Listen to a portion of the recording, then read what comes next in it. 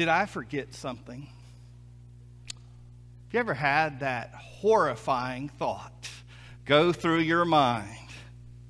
I know I've forgotten something. I know I was supposed to say or do or pick up or honeydew or, carry out my assignment, and I have blown it. I mean, it's a horrifying feeling when you just know there's something, but I can't remember what.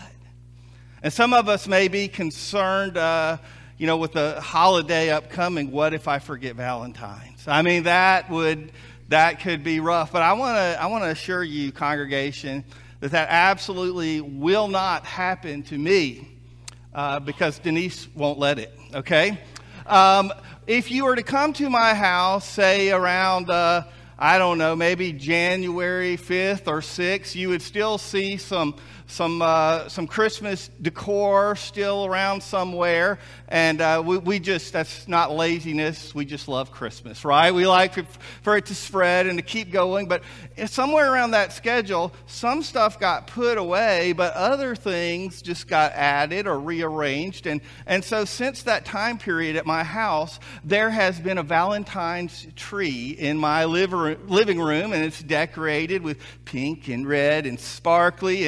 And then if you look on the mantle, I mean, we've got stuffed animals and hearts and all these things. And then if you look in the dining room, the table, it's all set. I mean, there's even a table runner that's there. But then the greatest, or I might say scariest of all, sitting in our kitchen on the kitchen table is a love-o-meter.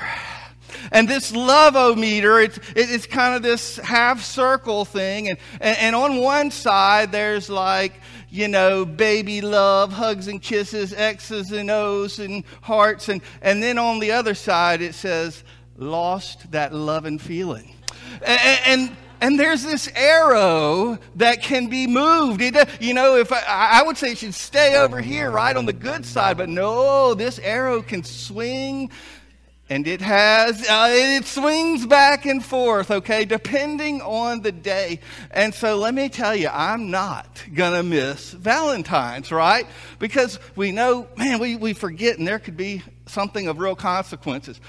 Now that would be bad, but imagine another thing that would be really bad is if I came up here one Sunday and I was sitting and enjoying praise and worship and, the goodness of God, and, hey, am I supposed to do something in a minute? Is there something I'm supposed to say? I mean, I can't wait to hear what the preacher says. And then I suddenly realize, it's me. Now, that'd be pretty bad. That'd be bad. What if I got up here and just for the whole time, because I didn't have a message prepared, I just talked about sports and about weather and everything else, but I never mentioned God? That'd be kind of crazy, right? I mean, I have to feel that as much as everyone hates committee meetings, there'd probably be a personnel committee meeting, maybe a deacons meeting, some other meeting saying, we need to talk, Tim. That'd be bad. But imagine something even stranger than that. A preacher getting up and not mentioning God. That's weird, although we kind of have some pulpits in some places in the country where that's almost true. But imagine that God inspired someone to write a book of the Bible. And he writes this whole book with multiple chapters, but he just so happens to forget the name of God. And never once in that entire book of the Bible is the name of God mentioned. That'd be crazy, right? But some of you were in Sunday school. Some of you read our reading this week, and you know what I'm talking about. The book of the Bible that we know of as Esther. Probably one of the most well-known stories in the Bible. And yet, shockingly enough, you'll never find God's name. Not as God, not as Jehovah, not as Lord Most High, not as creator of the universe. None of those things will you find in the book of the Bible. And it might make you even say, is this supposed to be in here? You know, was this a printing error? Was this something just randomly? How did this book get in here? You know, it just so happened to find its way into the Bible somehow. And so let's think about this for a minute. How crazy is this? Because if you never mention God, can you really be doing something for God? I mean, is that possible? Well, let's look at a couple of verses in Esther and let's think about this concept. The very first book, Esther, the very first chapter of the book of Esther, Esther 1:1, simply says this. This is what happened during the time of Xerxes, who, by the way, is also called Ahasuerus. Everybody had different names back then. The Xerxes who ruled over 127 provinces, stretching from India to Cush. And by the way, Cush was the ancient name for Ethiopia. Okay, so this was no local chieftain. This was not some town mayor. His empire stretched continents, parts of Africa, parts of Europe, parts of Asia, this vast, enormous empire. So it just so happens that there was this guy named Xerxes, or Ahasuerus. And he had this vast empire, and it just so happens that after about 3 years, Xerxes decides to throw a party. Who do you usually throw parties for? A coworker, a child, your spouse? He wasn't down with that. He said, I'm going to throw a party for myself. You know, we've all thrown pity parties, but he threw an enormous party. In fact, this party is unbelievable. There's multiple parties, but the first one we hear about is 180 days long. And it's all the rich and famous. It's all the powerful, special people get invited. And so, by the way, not only do we read this book and not hear a single thing about God, but over and over again, this book is dominated by parties. We hear about banquets and ceremonies and celebrations. And even in this first chapter, there's 3 different parties. First, there's the big one for all the special people from all over the provinces, all over this vast empire.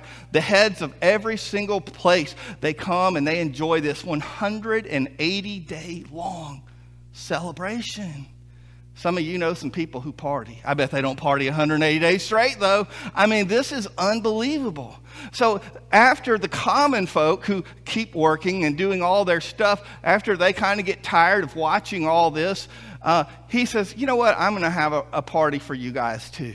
And so just there in the capital city, which was Susa, this is the capital of the Persian Empire, he actually throws a party. He displays his benevolence by saying, not just these special people, but everybody can enjoy this party with me.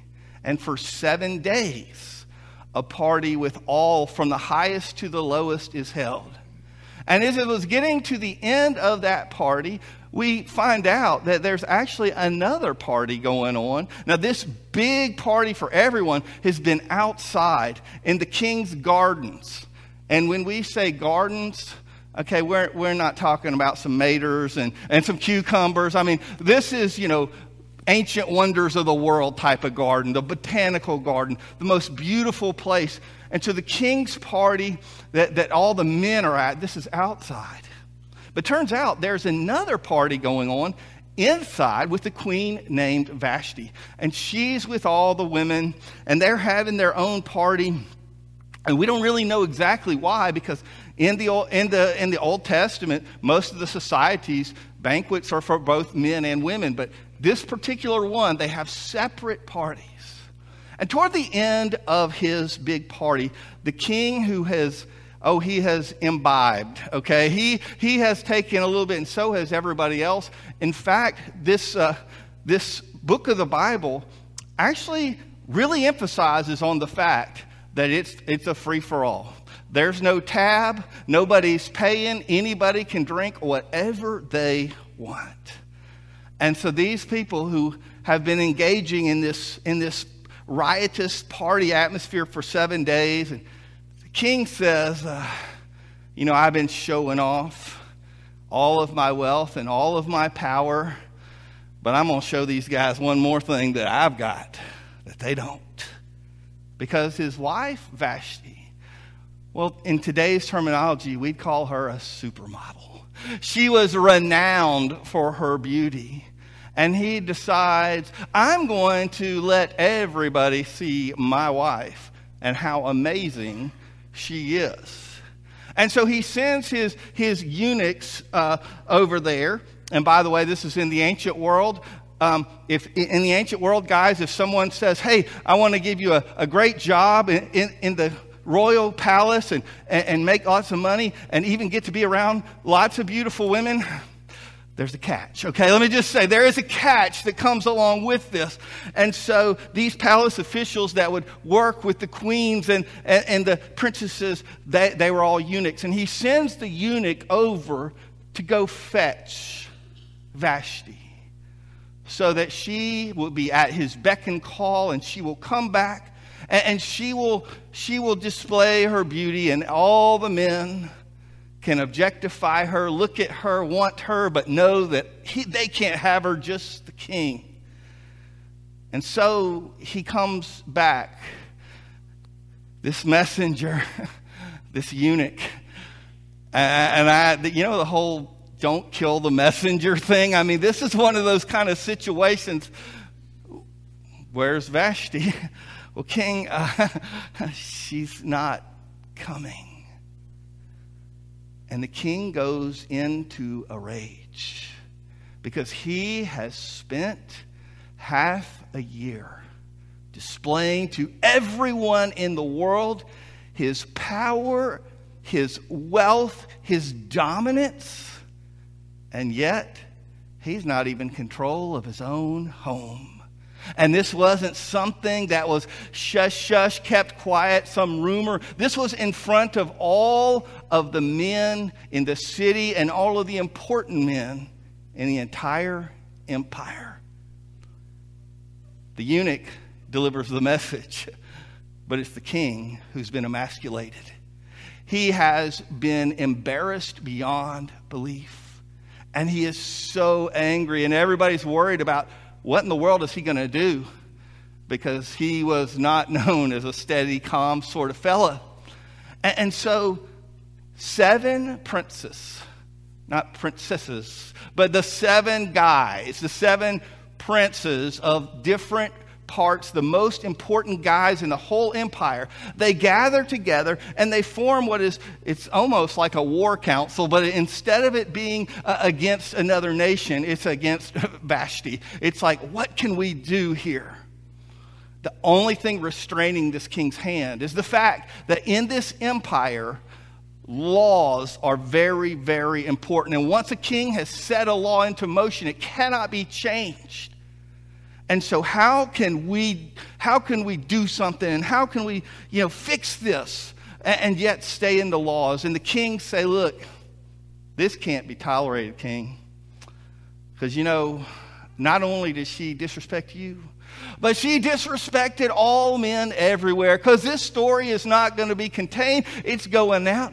And the whole empire, there won't be a man be able to say a thing or be in charge of anything. The women going to be running the whole place before we know it. This is terrible. So we got to do something about this, These are real modern thinkers, right? And so they say, here's what you do. First of all, you strip her of the title, queen. She will never be known as the queen again. And then you're going to, also exile her. And she can never enter your presence ever again. Everything she knew of the palace life, of the life of a queen, it's gone. Yes, she's going to live, but she's going to live in sorrow, sadness, and misery from everything that's been taken away. King says, that'll work.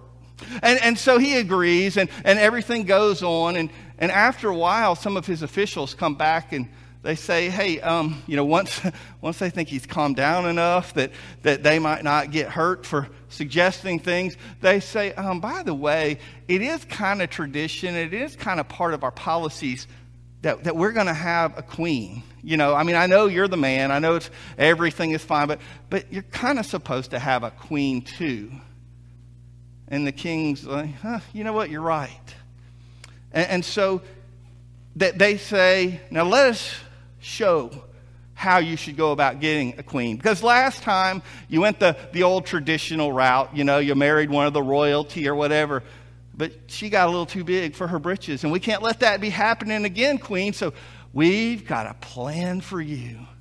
And in something that we would kind of think is a mix of a reality show and a contest, and the whole nation, there was this search for all the most beautiful women in the world. And you kind of got nominated, and then you got sent in the best of the best, and here they were, and they all got sent to the capital to be part of this whole thing going on. Well, at this point, for the first time, remember, we haven't mentioned God at all. We haven't even mentioned the Jews. We've been talking about pagan people, not in Israel, not Jewish the whole time. But we hear about this guy, and his name was Mordecai, and he was one of those his ancestors had been exiled, and he never made it back to Israel. He was still living in a foreign place, and he happened to be living there, and he worked around the palace, and we'll hear a little bit more later, but mostly all we hear is that he didn't have kids of his own as far as we know, but he did have this cousin of his, almost like a niece, and her parents had died, both mom and dad. So here was this little orphan, little Jewish girl named Hadassah. And Hadassah, like so many others, had another name, and it happened to be Esther. And so Esther just so happens to get picked up and put in this contest. And she enters into it along with all of these other women from all of these other places. And it just so happens that she impresses a guy named Hegai. Hegai. I know you want to write that down, some of you who plan to have kids soon, right? Hegai, it's a great name. So Hegai, he's the head eunuch in charge of all of these women, and he decides that he likes her. He decides there's something different about this person. And he begins to favor her over all the rest and give her a little bit more freedom and just a little bit more of anything in general. It just so happens it works out this way. And then it also just so happens that one day when her adopted father, Mordecai, is doing his job around the palace, he hears a couple of guys, a couple of soldiers at the gate, and they're talking treason. They have had enough of this punk emperor, this guy who flaunts his wealth, who's arrogant, who's terrible, and they decide they're going to take him out.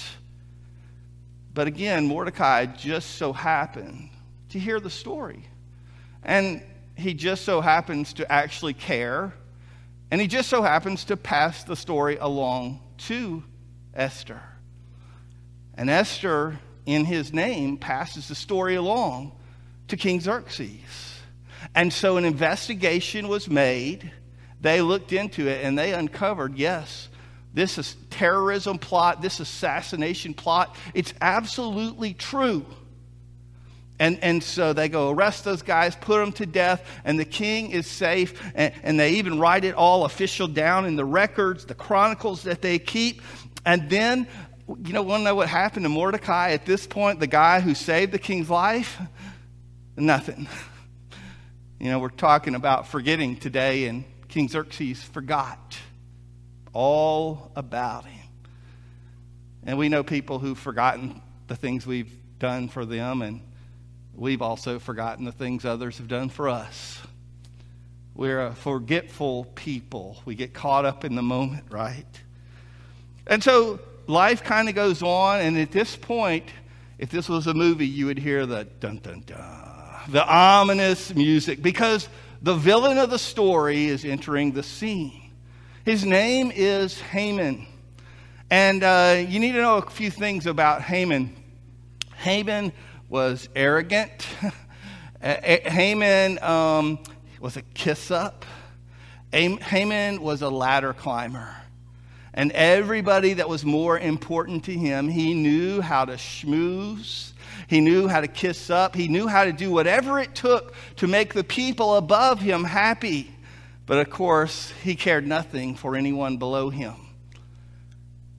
And as his fame and you know, you think, boy, these despicable type of people, surely they won't get rewarded. Surely the boss will see through them, but sometimes the boss doesn't.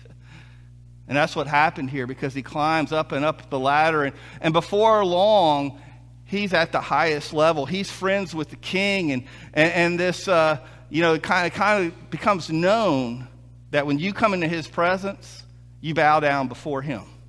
Okay, he's not the king, but that's how high and mighty he is. And so he's living life, living large. Everything is good except one guy. Everybody in the whole city bows to him and grovels at his feet. But this one random guy who works around the gates of the palace. And the guy's name is Mordecai. You know, the one who raised Esther. And he finds out that Mordecai, but he doesn't know anything about the connection, by the way. No connection. Nobody knows any connection between Mordecai and Esther. And he despises this man. He's angry because how dare he not honor me? But what really gets him is he finds out that this Mordecai guy is a Jew. And he couldn't stand Jews. Like many, many people throughout the ages, he'd love to be rid of all of them. And especially because this guy, Haman, he was an Agagite, which means a descendant of King Agag. And if you're an Old Testament scholar, you'd say, oh yeah, that's one of those people that was at war. So there was this age-old enmity, this hatred built in between them just because of who they are. And here he is. They're a world away from Israel, but yet he says, now for my people that the Israelites defeated, that they humiliated, hundreds of years later, I'm getting payback. Because I'm in a position where everything that can possibly happen, I can have it happen. He goes to the king and he says, King, you know, we're friends, right? Let me tell you, I got to warn you. There's a group of people, and they're really bad people. They've got their own set of customs and laws, which was true. But then he also said, and they're terrible citizens, and they don't obey the king's laws, which was false. The best lies are that mixture of truth and error, right? And the king is now so comfortable with Haman, he doesn't even ask, are those the Egyptians? Are you talking about the Ethiopians? He doesn't even ask what people group these bad people are. He says, yeah, you want to get rid of them? Sure, go ahead. Sounds like a good thing to me. You got my approval. I'll even scribble something, to sign. And so this edict goes out without the king really even knowing exactly what he ordered. He has signed a death sentence for all Jews across the entire empire. Remember, over time, not only did some Jews get exiled to certain places, but other Jews fled in fear. And so now at this point, all over the empire, from Ethiopia all the way to India, there are various Jewish communities. And this message isn't just for the capital city, but for every city in the empire. And they get this message, and it says, on so-and-so day, anyone who doesn't like Jews, guess what? Free pass. You do whatever you want to do to them. You kill them, you torture them, you steal their stuff. This has literally gone out to the whole empire. And so the weeping, the mourning of the Jewish people is over the entire empire. And of course, Mordecai, even though he's working in the palace, he knows he can't escape from this. He knows this affects him too. And he and Esther don't really get to talk much these days, even though they had a father-daughter kind of relationship. But one day she looks out the window and she sees him there in sackcloth and ashes and mourning and wailing and grieving. These folks, they didn't have the stiff British upper lip, okay? They weren't trying to be refined and dignified like we so often were today. In the Old Testament and even in the New, the Jewish people were very free with their expressions, whether it be celebrating or grieving. And he was just like all the other Jews, grieving. And she looks out and thinks, what in the world is happening here? Because she just so happens to see him. And he sends her word. Because, see, she's kind of sheltered there in the palace, in the harem. She doesn't get all the latest news, and he lets her know, hey, this bad thing is happening. And she cannot believe it. She's distraught as well. And he says, now, you're going to have to do something about this, Esther. Because, you just happen to be a perfect fit. You just happen to be in the right place and the right time. And she says, but Dad, come on. Don't you know? Do you remember what happened to the last queen last time she got out of line? And do you remember that they made this law back then that she could never see the king again or go into his presence? And now it's, I'm allowed to, if he calls me, that's the way it works. I don't get to just stop by and hang out. And I don't know if he's mad at me. I don't know if he's busy, but I haven't even talked to the king in 30 days. Great marriage they had, right? Okay. So here she is, and she's like, I can be killed just for stepping in his presence without permission. And Mordecai says, listen, I know you feel safe and secure in the palace, and yeah, you went through a lot of junk you didn't choose, but life is pretty grand right now. But guess what? Some way, somehow, if you don't step up to the plate, help is going to arise. Help is going to come out of wherever. And the Jewish people are going to be saved. And so she says, I'm going to do it. If I die, I die. Now, by the way, around this time, Haman happens to see Mordecai one more time. And of course, he doesn't bow down. And he's so furious and he's so angry that he says, I'm not going to wait until that date way many months down the road. By the way, why was it many months down the road before it would happen? It's because kind of wanted to show how cool they were and that they didn't even care. And instead of picking a date, when the king said, what date do you want to take care of all these people? He said, I'll just roll the dice.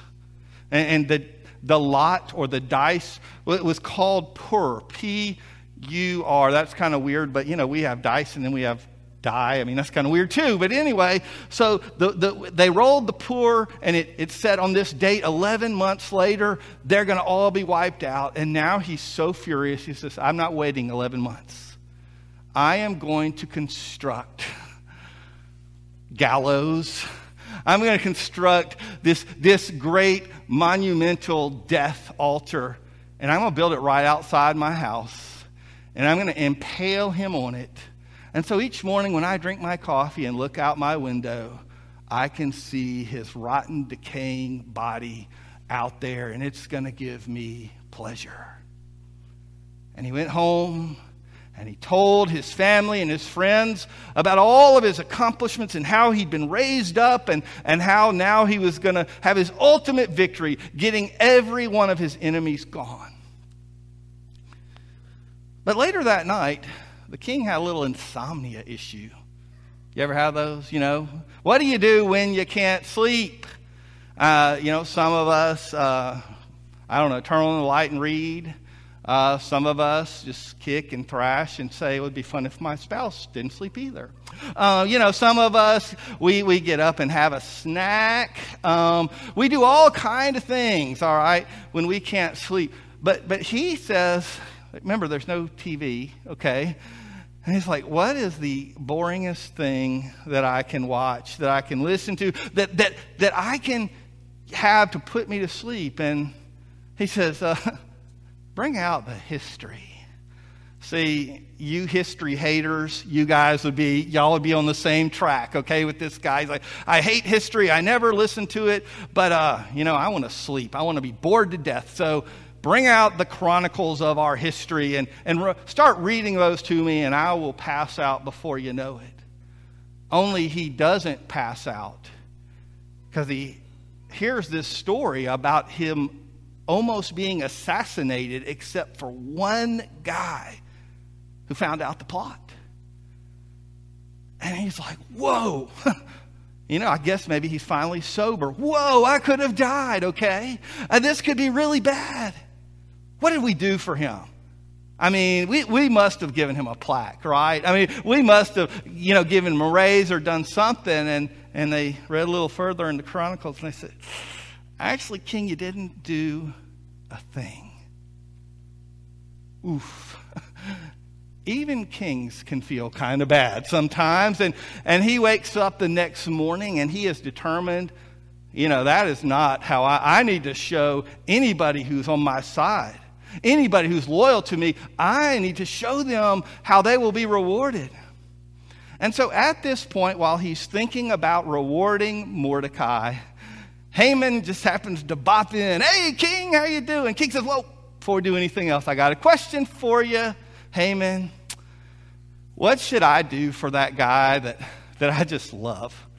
And I just want everybody in the kingdom to know how great he is and how spectacular he is. And Haman's like, oh, he's talking about me. He is like so excited. And he says, King, I think you should let him wear the royal robe. I think you should put him in a chariot, and then you should have your highest and most honored official go with him and proclaim in the streets, hail to this person. They're so wonderful. They're a friend of the king. They're a hero. And the king says to Haman, absolutely great idea. Now you go and you do that for that Mordecai fella. And he's devastated.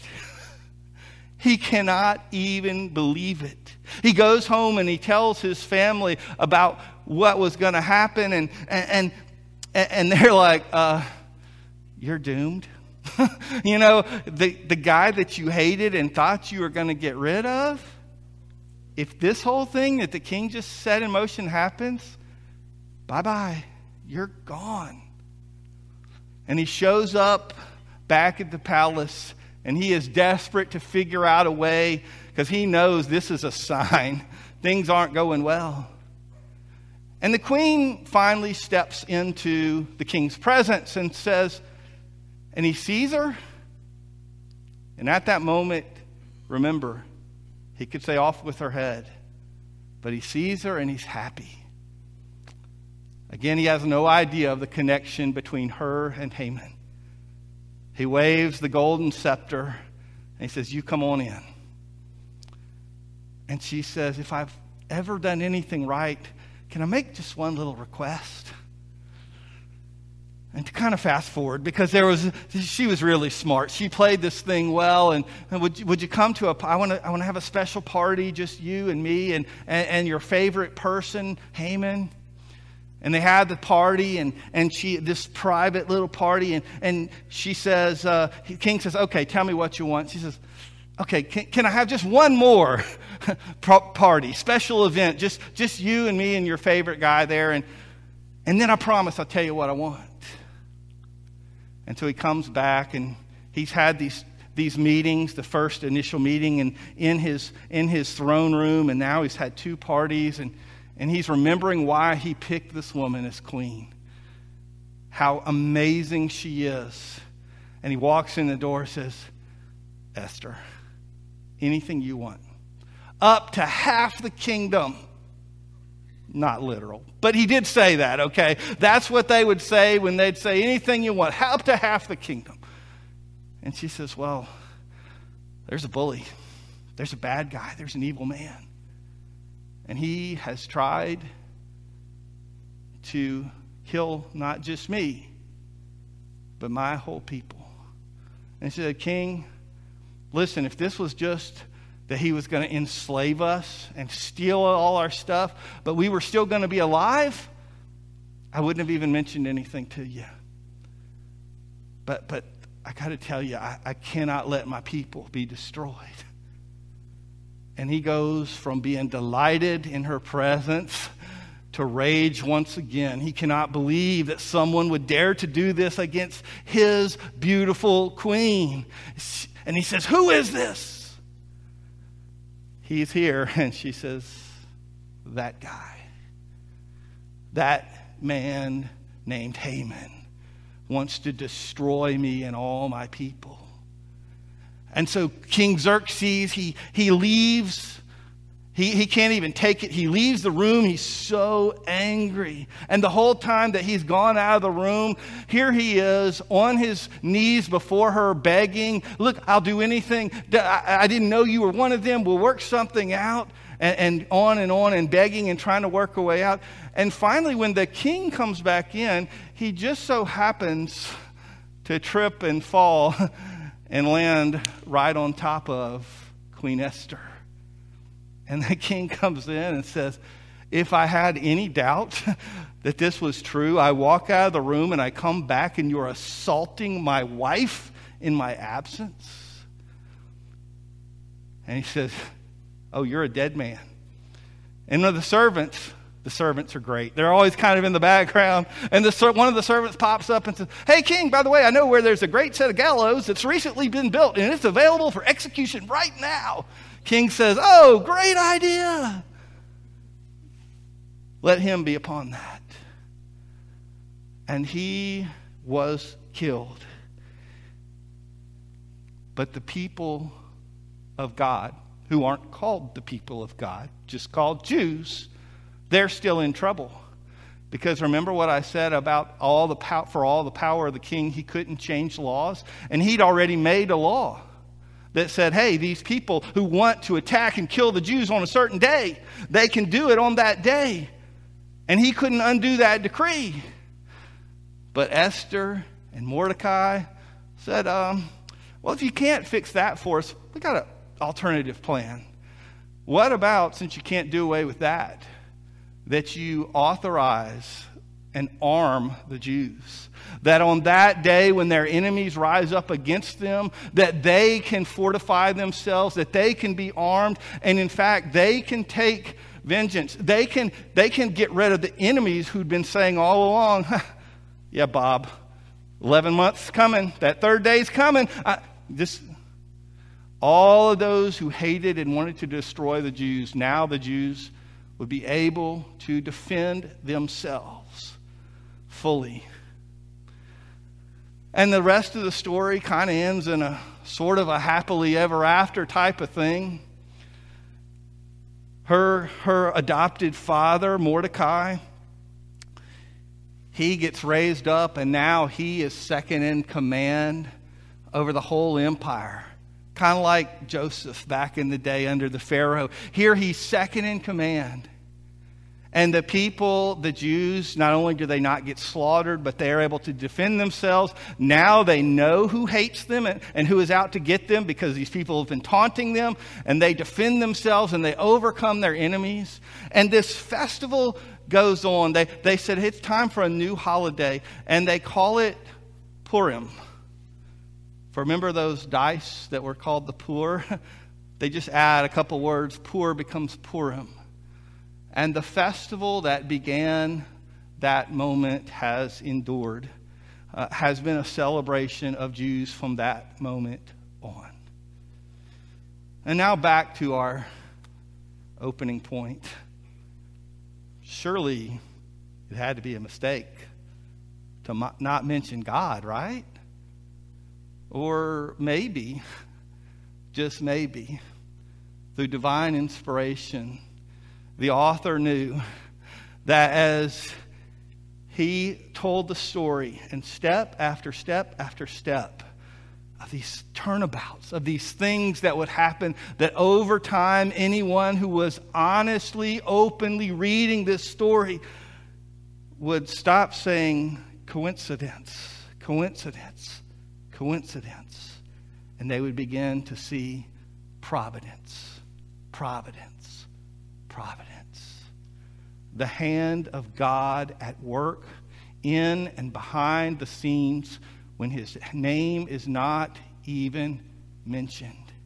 And throughout the Bible, the work of God is not limited to one category, but throughout the Bible, we see his open, gracious, abundant hand where he does the miracles that all can see. But the Bible never says that's the only way that God works.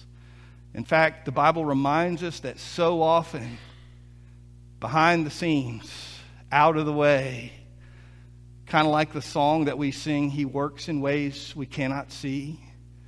God is not surprised by elections, by world events, by disasters, by economies. He knows all of these things. And he is working in everything for his glory and for the good of his people. And the Apostle Paul reminds us of this, that all things work together for the good. And let's clarify, he doesn't say all things are good, but God uses all things, and he works together for the good of those who love him, for those who are called according to his purpose. What's the message of Esther? It's simply this. When you're in a crazy, mixed up world and situation and period of your life, and you can't see God anywhere, he's there. You've heard the saying, silence speaks volumes. And in the book of Esther, by not mentioning the name of God, God brings our minds to work, and to by the end we almost shout out and say, God had to be in this. God was watching out for me. I couldn't see it. I was fearful. I was broken. I was blinded. I was wounded. And yet, God was there for me the whole time. Would you bow with me in prayer? Heavenly Father, I wish I could say that I always trusted, that I never had fear or anxiety, and I was always secure in you. But the truth is, God, I quickly forget. I quickly wonder. And Lord, I think that is all of us here today. We are prone to wonder. Like sheep, we have all gone astray, every one of us, to our own way. And yet, Father, when we are faithless, God, you are faithful. Because you cannot deny yourself. And you will not give up on your people. And God, when we are facing the darkest of days and the lowest of valleys, God, you are there with us. You are our rock. You are our fortress. You are our shepherd. You are our deliverer. So God, I just pray that your word, your inspired word that we've been able to look at and think about for just a few minutes, that it would inspire us. Because we know, God, you are the same yesterday, today, and forever. You do not change. You are the same God who protected Esther and her people. And so you are the same God who loves us and cares about us and is working in ways we can't even fathom to make us more like your Son, Jesus, to bring glory to your name, to build your kingdom. Lord, if we ever forget that, remind us, oh Lord, that you are there and you are good. Oh, your goodness is so amazing. Lord, help us right now to reach out to you in thankfulness, in praise, in petition for others who are going through rough times, perhaps even confession, Lord, as we realize that we have doubted your word. We've doubted you because we couldn't see you. Give us eyes of faith, Lord, to know that whether or not we see you with physical eyes, you are here and you are working among us. Bless this time we have now to respond to you. We pray in Jesus' name. So I'll be down here. If you have a public decision to make or you'd like to pray with me, I'd love to be able to do that. Maybe some of you you just need to do business directly with the Lord. Whether it's where you are or kneeling here, you respond to him and his message for you today. Would you stand, please?